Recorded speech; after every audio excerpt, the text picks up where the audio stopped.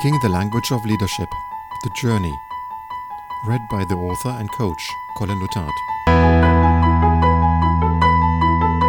Chapter 2. Confirming the date. Monday, November 2nd, 1333. Marcus Daum called the coach. Standing in his office, looking out of the window, he dialed his number. Seeing the number in his display of the mobile phone, the coach answered directly. "Hello, Marcus. How did your meeting go this morning?" "Great," Marcus replied, watching the pattern of raindrops as they ran down the window pane. "We are ready to have the first meeting with you," Marcus confirmed the previous conversation. "Excellent," said the coach. "I am glad to hear that you are ready to start the journey. We said next Thursday, November 12th. Is that the date?" "Yes, we will fix a separate off-site location where we can meet not far from the office. You know, we are only 10 minutes ride from Bromma Airport, so it will be very convenient for you." Marcus thought the coach would be flying in the morning. "Okay, I will take the last evening flight from Frankfurt and stay over at the hotel," said the coach. He preferred to be in control of the room and avoid moving chairs and tables in the morning. He had done that once, and it got him into a stressful situation, and quite hot while doing it too. It is worth the extra night in the hotel, and to start relaxed in the morning. Both he and his clients profited from that, he thought. This way, I can make sure we have everything in place to start first thing Thursday morning. Is 8:30 acceptable for you? "That will be fine for us," Marcus said. He thought of taking the car that morning, or being picked up by Krista from the station. "No problem. We have no hurry in the afternoon either. We'll take the time we need for this." "Okay, let's get started. See you November 12th. The coach appeared to be ready to hang up, but instead he asked another question. "To be able to prepare myself, what exactly do you want to achieve, Marcus?" Marcus thought for a moment. "It's like this. We have defined our official goals, but I don't get the feeling that the other directors have bought into this idea yet. I would really want them to see their own role in this better and to take responsibility." "And you don't see that happening yet?" the coach asked. "No, just this morning it happened again," Marcus explained. "They don't see their own involvement in it yet and try hiding behind discussions and demands how to make it work. If someone makes a suggestion how to do things, they become defensive and argue instead." This sounded like they are stuck in the development of the team, the coach was thinking. "You don't really have a team there, do you, Marcus?" the coach said. "No, not exactly. The former managing director had a totally different management style.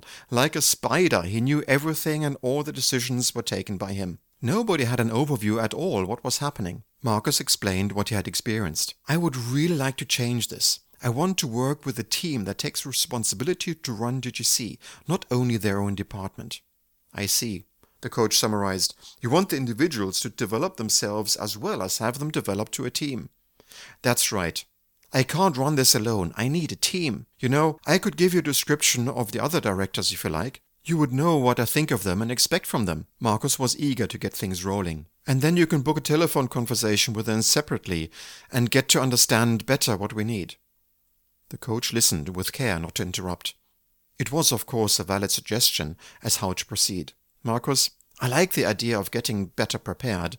If I were to listen to each and every one, I would create a feeling for the others that we might be talking about them in private. It would create an atmosphere of everybody not knowing what I know. To create a team, it takes trust. This would give the opposite. So to make it simple to everyone, I'd rather know nothing when we start. Is that okay with you?" "Yes, okay. I have one other thing, though. I wanted your advice if Jenny, my assistant, should join as well." "Why should she join?" "Well, she is in all our meetings and protocols all the decisions we take." "Marcus, do you want this to be an operational meeting guided by me, or do you want to develop your people to become a team to run DGC?" "I want a team," Marcus confirmed. "So what shall happen to Jenny?" the coach asked. "You are right. I will explain it to her.